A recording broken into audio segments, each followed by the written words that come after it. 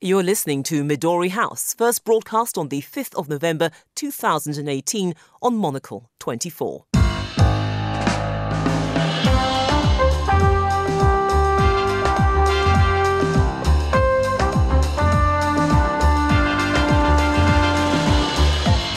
Hello and welcome to Midori House, coming to you live from Studio One here in London.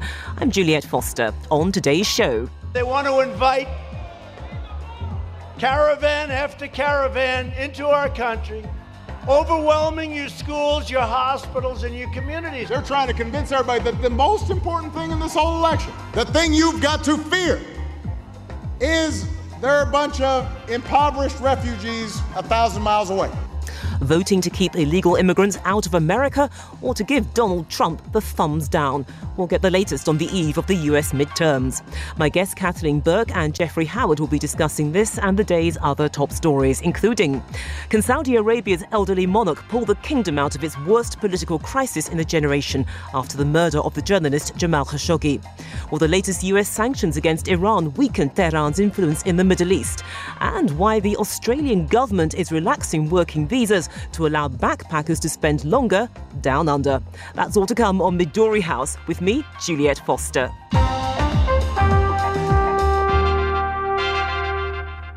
Welcome to Midori House. My guests today are Kathleen Burke, Professor of Modern and Contemporary History at University College London, and Jeffrey Howard, who's a lecturer in political theory, also at University College London. A very good day to both of you.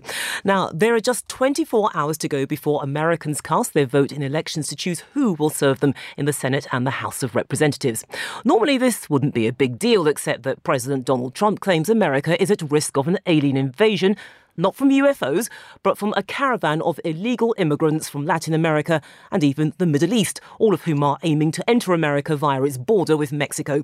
He claims that only the Republicans can keep the tide at bay, whilst the Democrats have accused him of scaremongering and racism. In the end, it is the public who will have the final say in what is shaping up to be a referendum on Mr. Trump himself. So, interesting times in the United States. Jeffrey, the way that the polls are telling it, it looks as if the Democrats will win the House of Representatives with the Republicans retaining Congress. Now, if that stacks up, what is it going to mean, or rather the Senate, I should say, what is it going to mean for Mr. Trump? Well, if the polls are right and the Democrats regain control of the House of Representatives, it will mean that there's a wide variety of tactics at the Democrats' disposal that they can deploy to hold the president accountable. They will acquire the subpoena power to order various members of the administration to testify before the House of Representatives. They may have greater powers to demand to see the president's tax returns. And in general, they can just make it a huge amount of trouble for the president. And if it turns out that Special Counsel Robert Mueller, who's been investigating Russia's involvement in the 2016 election and any potential collusion by members of the Trump campaign with Russian efforts, comes out, it will mean that there's some real mechanism through which we can hold hearings, we can investigate the basis of the Special Counsel's findings, and they won't be able to just sweep it under the carpet.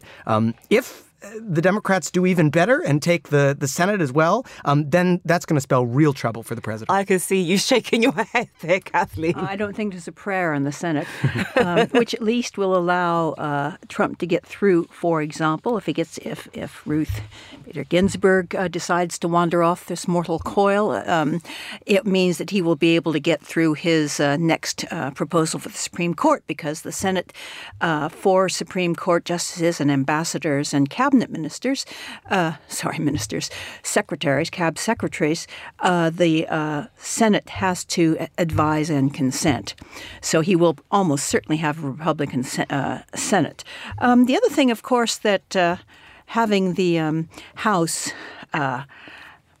Democrat is it's blocking. It's not only what it can do, it's what it can stop being done. And in many respects, for many of them, that will be just as important as anything else. But it's really interesting, I think. I am not as convinced that the Republicans are going to lose as many people are. I know all the arguments. Do you think they'll get the clean sweep here? I worry because, going back to Bill Clinton and it's the economy stupid. There's an awful lot of small districts out there that are unlikely to switch. And all they need to do is stop the Democrats getting 23. If the Democrats only get 22, that goes it. It just seems to me that the economy, although it's not coming across in the polls and so forth, is something people have to be very careful about. And I guess, Jeffrey, as well, that there are people who will say, well, OK, then, so maybe we haven't seen the full benefits of Trumponomics. But at the end of the day, he's taking on the Chinese and he's got them scared. Or if you're very optimistic in that sense, you'd say that he's got them on the ropes. And, you've got a booming economy. You've actually got very good non-farm payroll, as we saw last Friday. So they would say, OK, then, why change? Let's just stick with what we've got. Yeah, and you're sketching the basis of a very plausible Republican midterm strategy here. It's just not the one the president has pursued. He hasn't been talking, isn't it? That's exactly right. He hasn't been talking about the tax cuts on the campaign trail. He's been talking about the caravan. Are you hinting here that just maybe the U.S. economy could be heading towards some kind of a slowdown? And well, I mean, I'm not even sure about that.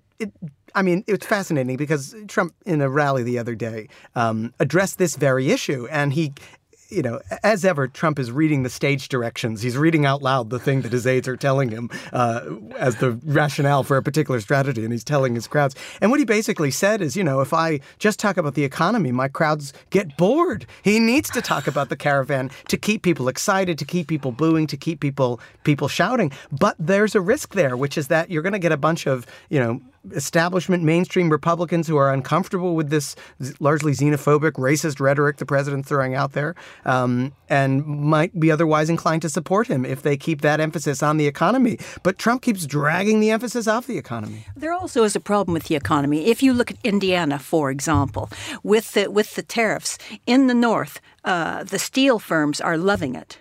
In the South, the soybean farmers are hurting. In the North, those who make parts, for example, from steel, to a certain extent are loving it. But they have to charge more for parts too. For example, the recreational vehicles industry, which is very important there, and that means they're going to have to charge more. So you have to be careful which congressional district you're talking in, for example. And one thing that really strikes me, if you look at Iowa, which was Trump above all. 3 of the 4 Iowa districts are now the polls are making relatively strongly Democratic, and 1 Republican. But if the Democrats get all 3 of those districts, it's pretty sure they're going to, as Iowa goes, so goes the nation, as one says, or did say. So that's one of the bellwether states. That's right. But if one of those, say, the 1st district and the 4th district remain Republican, that probably will mean there won't be the blue tide that the Democrats are really hoping for. Although having said that, the Democrats have tried to rein in that expectation. They don't want to jinx things. And you can kind of understand why they've had to play a cautious game on this, because it was supposed to be a shoo-in for Hillary Clinton in 2016. That didn't happen. And clearly there's still a lot of contempt in some quarters or mistrust of the Democrats, because I guess that Trump is just so unique by anyone's standards that they've really got a tough act to follow on this one. There's a real problem with the Democrats, too, is they don't have a positive story. They've got a lot of little bits, but it takes Obama to come and say, this is what's really important. Right. So it's a scattered narrative, That's basically. right, exactly. If there's one thread that ties the narrative together, it probably is healthcare. And I think the Republicans are quite nervous about this. Some of their candidates have had to flip-flop on that, haven't they? So much so that the candidates are claiming that they're now in favor of the pre-existing conditions portion of the Affordable Care Act, the piece of Obama legislation that makes it illegal for insurance companies to discriminate against customers on the basis of pre-existing conditions, all while these candidates have a very strong record of opposing protections of pre-existing conditions. Now, I think it's very plausible that many of these candidates, if they win re-election, will go back to opposing pre-existing conditions. But you get a real sense of frantic desperation coming from some of the Republican candidates on the healthcare issue for this very reason. Okay, so it's a tight contest. I mean, it could go one way or the other, but I mean, either which way, someone's going to win, someone's going to lose, someone's going to be very, very disappointed, someone's going to have to go back to the drawing board and completely rethink their strategy going forward into 2020. Now, this is a geographical tour, so let's go from the United States to the Middle East, and in particular Saudi Arabia, because King Salman is going to embark on a week-long tour of his country as the absolute monarchy faces its worst political crisis in a generation following the murder of the journalist Jamal Khashoggi. It is the first such trip for the 82-year-old king since he acceded to the throne in 2015. He's expected to launch health, infrastructure and education initiatives, although it is unclear whether he will be joined by his son, Prince Mohammed bin Salman, who has denied any involvement in the death of Mr. Khashoggi. I mean, Jeffrey, what does it say about how the murder of Mr. Khashoggi is playing out in Saudi Arabia? The 82-year-old king has been wheeled out of his palace to go on this domestic charm offensive. Well, it's quite striking, isn't it? I mean, it suggests that they're trying to draw attention to other issues, that in the kingdom this is something that people are talking about. Turkey has claimed that the highest echelons of Saudi leadership were involved in this, although they haven't gone so far as to suggest that the king himself has been involved in the murder of Khashoggi. It seems highly unlikely that King Salman is going to turn on his heir apparent, the person, Mohammed bin Salman, who he has declared must be the next leader of Saudi Arabia, despite the fact that even members of the Republican establishment in Washington have been saying that, MBS has got to go. He can't be our man anymore. Having said that, it's not just the Republican establishment. Even some of Saudi Arabia's traditional allies are suddenly getting a little bit wary of MBS. Absolutely, and it's not clear. I don't think we know many details yet about these health and education infrastructure projects, but it does look like putting on a Band-Aid on a pretty serious problem, and it's not clear it's going to work. Yeah, and that's the point, Kathleen. Do you think it's really going to make any difference? Well, the seriousness of the case is partly reflected in the fact that, as far as one knows, the king is actually in his way in dementia. So whether he's actually going to be able to do very much is problematic. So you've got that on the one thing.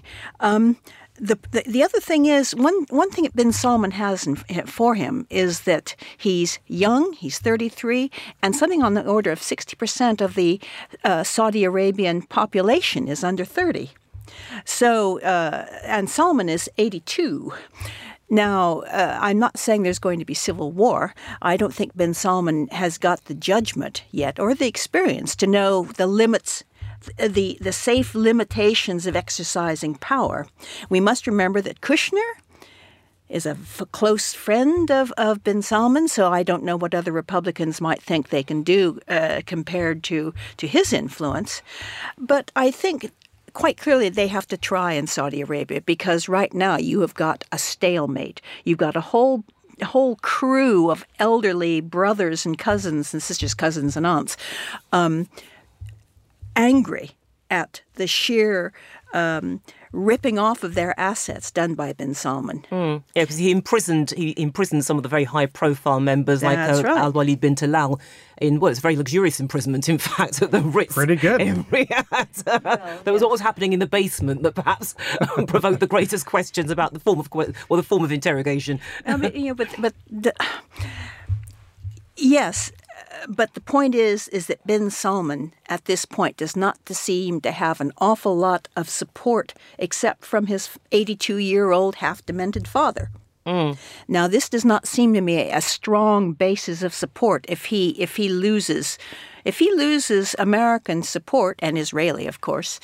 I think he might be in his position might be a little bit more crumbly than looks at this point. So is that something that you share, Jeffrey? Because yes, he's supported by his dad, but on the other hand, given the very close economic relationship between the Trump family and Saudi Arabia. They're not really going to let him fall, are they? And of course, Saudi has positioned itself as a very strategic player in curbing Iran's influence in the Middle East, so they have to keep him there, surely. Certainly, the play that the White House has been hoping will work is that they can talk tough temporarily about Khashoggi's murder, and then they can hopefully wait till the midterms come and the 24-hour news cycles pass by and people just forget about it. Already people aren't talking about it as much. And so I think this is part of the same calculated play to just change the story and see if people forget. But it's not really going to go away, though, is it? Because it's not just Khashoggi. Khashoggi's death has shone a much-needed spotlight on what was happening in Yemen. Of course, people were talking about it, but perhaps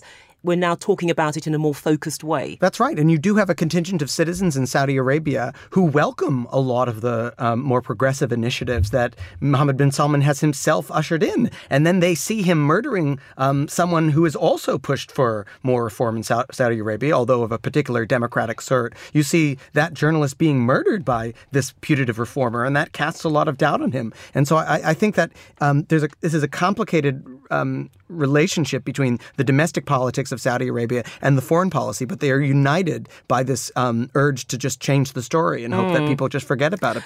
But let's take that theme of changing stories, Kathleen. Will Turkey be happy to go along with this? Because Turkey's got the dirt on this story. Yeah, this murder happened in their territory. They've been drip-feeding some information. We've heard that the new boss of the CIA actually heard the murder tape recording what was going on. But Turkey's at the centre of this, really, isn't it? Well, it certainly has the wedge, as it were.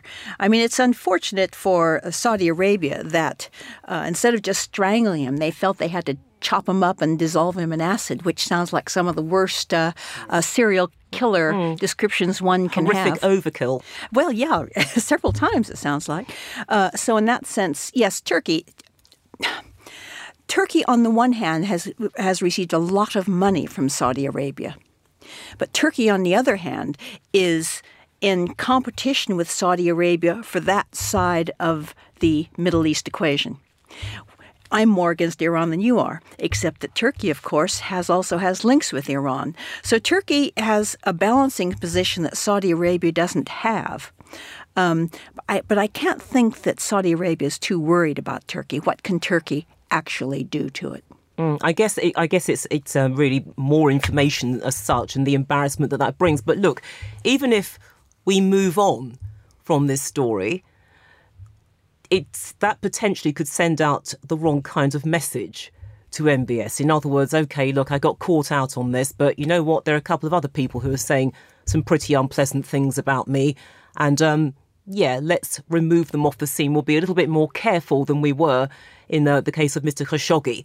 But it's still the same policy. It doesn't change because you know at the end of the day that because you are important in the jigsaw of the Middle East, you have the support of the commander-in-chief, one of the world's most powerful politicians, in this case Donald Trump, that it pretty much is carte blanche to a certain extent.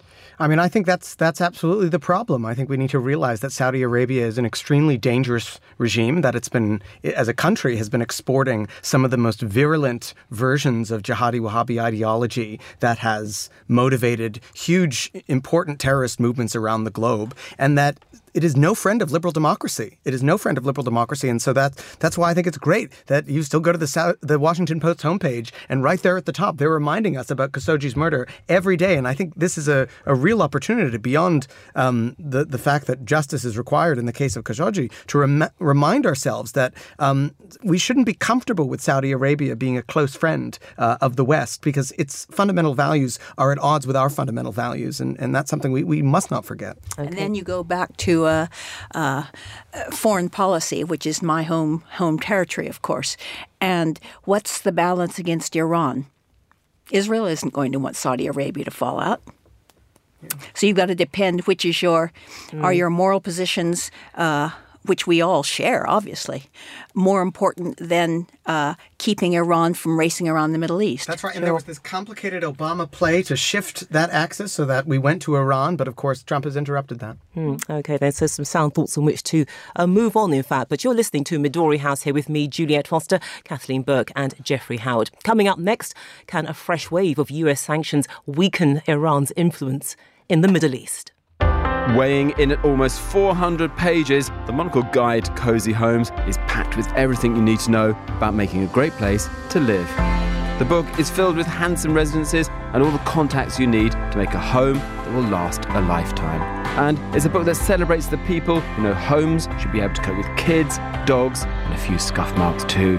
It's a book that knows a home is only as good as the community it's in, and it's a book that takes you through the front doors of everything from mountain hideaways to modernist towers. So be cozy and buy your copy today at monocle.com.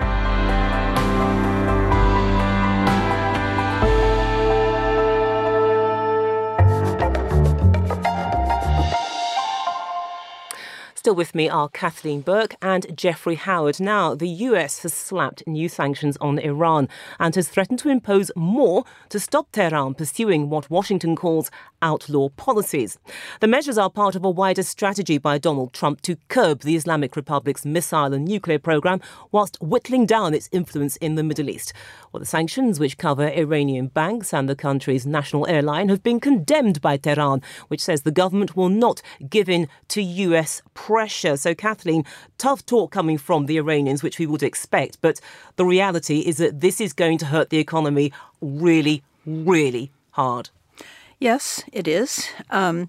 They've managed to continue exporting 1 million barrels of oil a year, of course, thus far, getting a little bit in. They do have links with Qatar, which also has links with Turkey. So there are not straightforward routes, but others. China is helping. Russia is helping.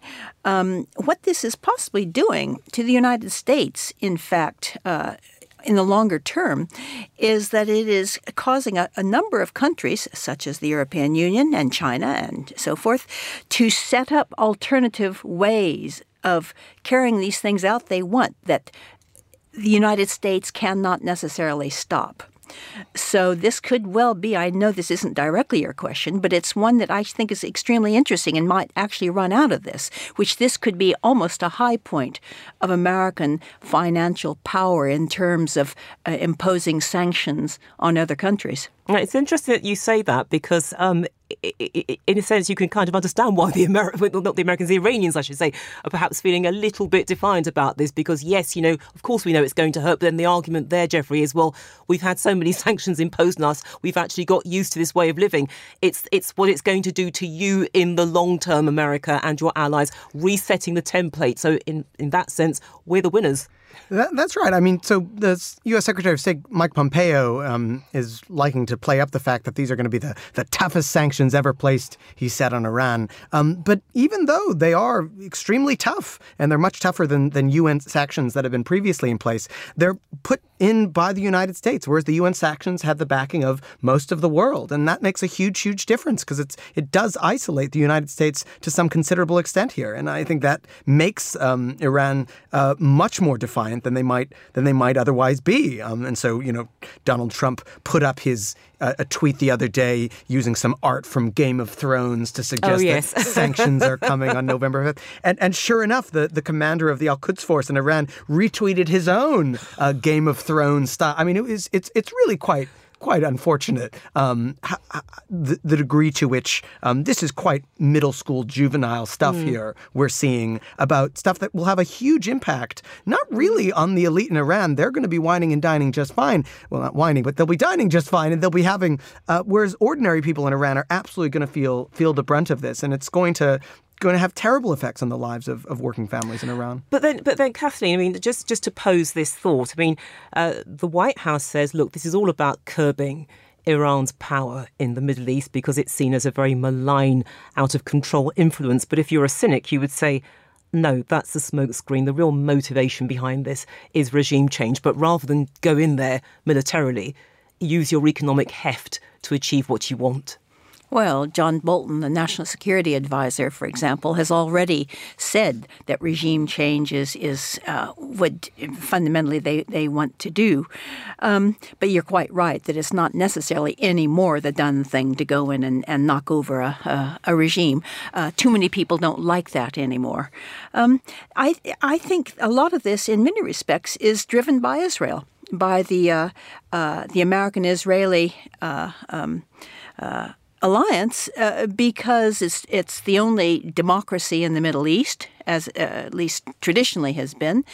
And if they go under, the U.S. in foreign policy and strategic terms loses important bases, loses an important army, loses an important support, and loses the support, of course, of a lot of Jewish Americans, those who still back the Israeli state. So there's a lot of underneath currents going here, and regime change is really just one of them. I think on the whole, regime change is a personal sort of barroom claim. What's important is curtailing things that Iran can do that threaten America's other allies. America's interests. Yeah, I mean, I think that my principal worry here is that this will just have the effect of emboldening the hardliners, the very people that you would hope, if your aim was to usher in the gradual or even sudden liberalization and democratization of Iran, you would not want to embolden. So certainly, as we were touching on before, there was a concerted strategy that the Obama administration pursued, which was to try to test the relationship with Iran, giving Iran more leverage, giving them an opportunity to join the community of nations in return for greater nuclear inspections. And that had considerable promise. It had considerable risks, of course. But by totally upending that strategy in the way the Trump administration has done, it may be good domestic politics and it may make Netanyahu happy today. But in terms of the long-term strategy of liberalizing and democratizing Iran, it's probably not a very good one.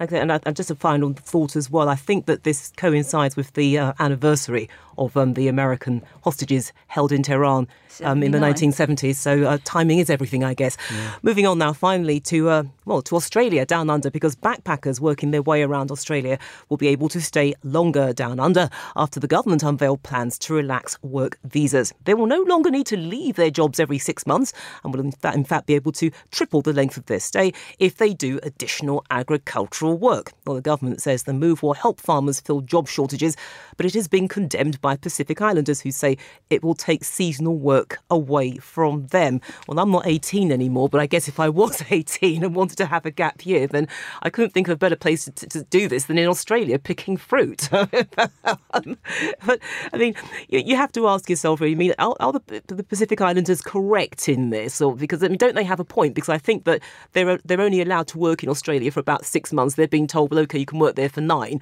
Whereas if you just happen to be a kid who's come from Britain or France, whatever, to pick fruit, you can actually stay there for about 18 months or something. So it does seem a bit discriminatory. It does seem discriminatory. I mean, I think the point here is that Scott Morrison, the Australian Prime Minister, it's about the money, right? He thinks that, and rightfully, that these backpackers, some 420,000 or so who come to Australia each year, they spend a huge amount of money. The money they make, they then spend down at the pub or on their... Well, fruit picking's thirsty work, especially when the sun's high. It certainly is. And it looks like they make over 900 mil a year spending money throughout these regional towns where they pick fruit. The Prime Minister is hoping they can make that over $1 billion. The backpackers from Britain and elsewhere in Europe and America spend more money than the Pacific Islanders spend when they're in town. And so it's a concerted strategy motivated by money. I think to make the argument that this is unjust, you'd have to make the argument that Australia owes it to non-Australians to offer them the same visiting terms of employment.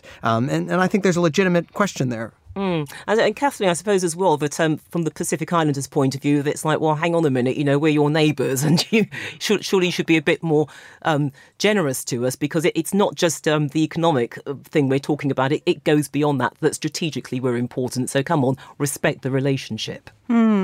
Yes, well, you mean like Americans should be generous with Mexico. I mean, the strategic one is a more important one in that sense, with the rise of China. There is no doubt that China is nosing around some of those islands, and it's short term because Australia is now being nosed around by China as well and is aware of it. In that sense, it's a short term gambit. But strategic doesn't get votes like farmers do. I mean, the other thing they're allowing the backpackers to do is not have to stay in the north and pick where it is hot and empty. They're going to get to go down the south as well. No, it's the farmers. But it's stupid. It sounds like a great life if you are a backpacker, the chance to actually work in another country. But there is a flip side to this, the negative. That a lot of the backpackers are actually underpaid, so they don't necessarily get the right wage protection that an Australian would have. Yeah, absolutely. And so I think there's a fundamental moral question there about what are the terms of employment that Australia owes to non-Australians who come and visit there. And so if the worry is about exploitation, it looks like it's as much of a worry for the visiting backpackers as it is for the Pacific Islanders. And then you'd want to see some legislation in place that argues fair, non-exploitative, equal access contracts for both groups. Especially since that apparently Australian farmers owe the pickers roughly on the order of $1 billion right now that they've not paid them. Right, you're just arguing the case there for actually not going to Australia to backpack.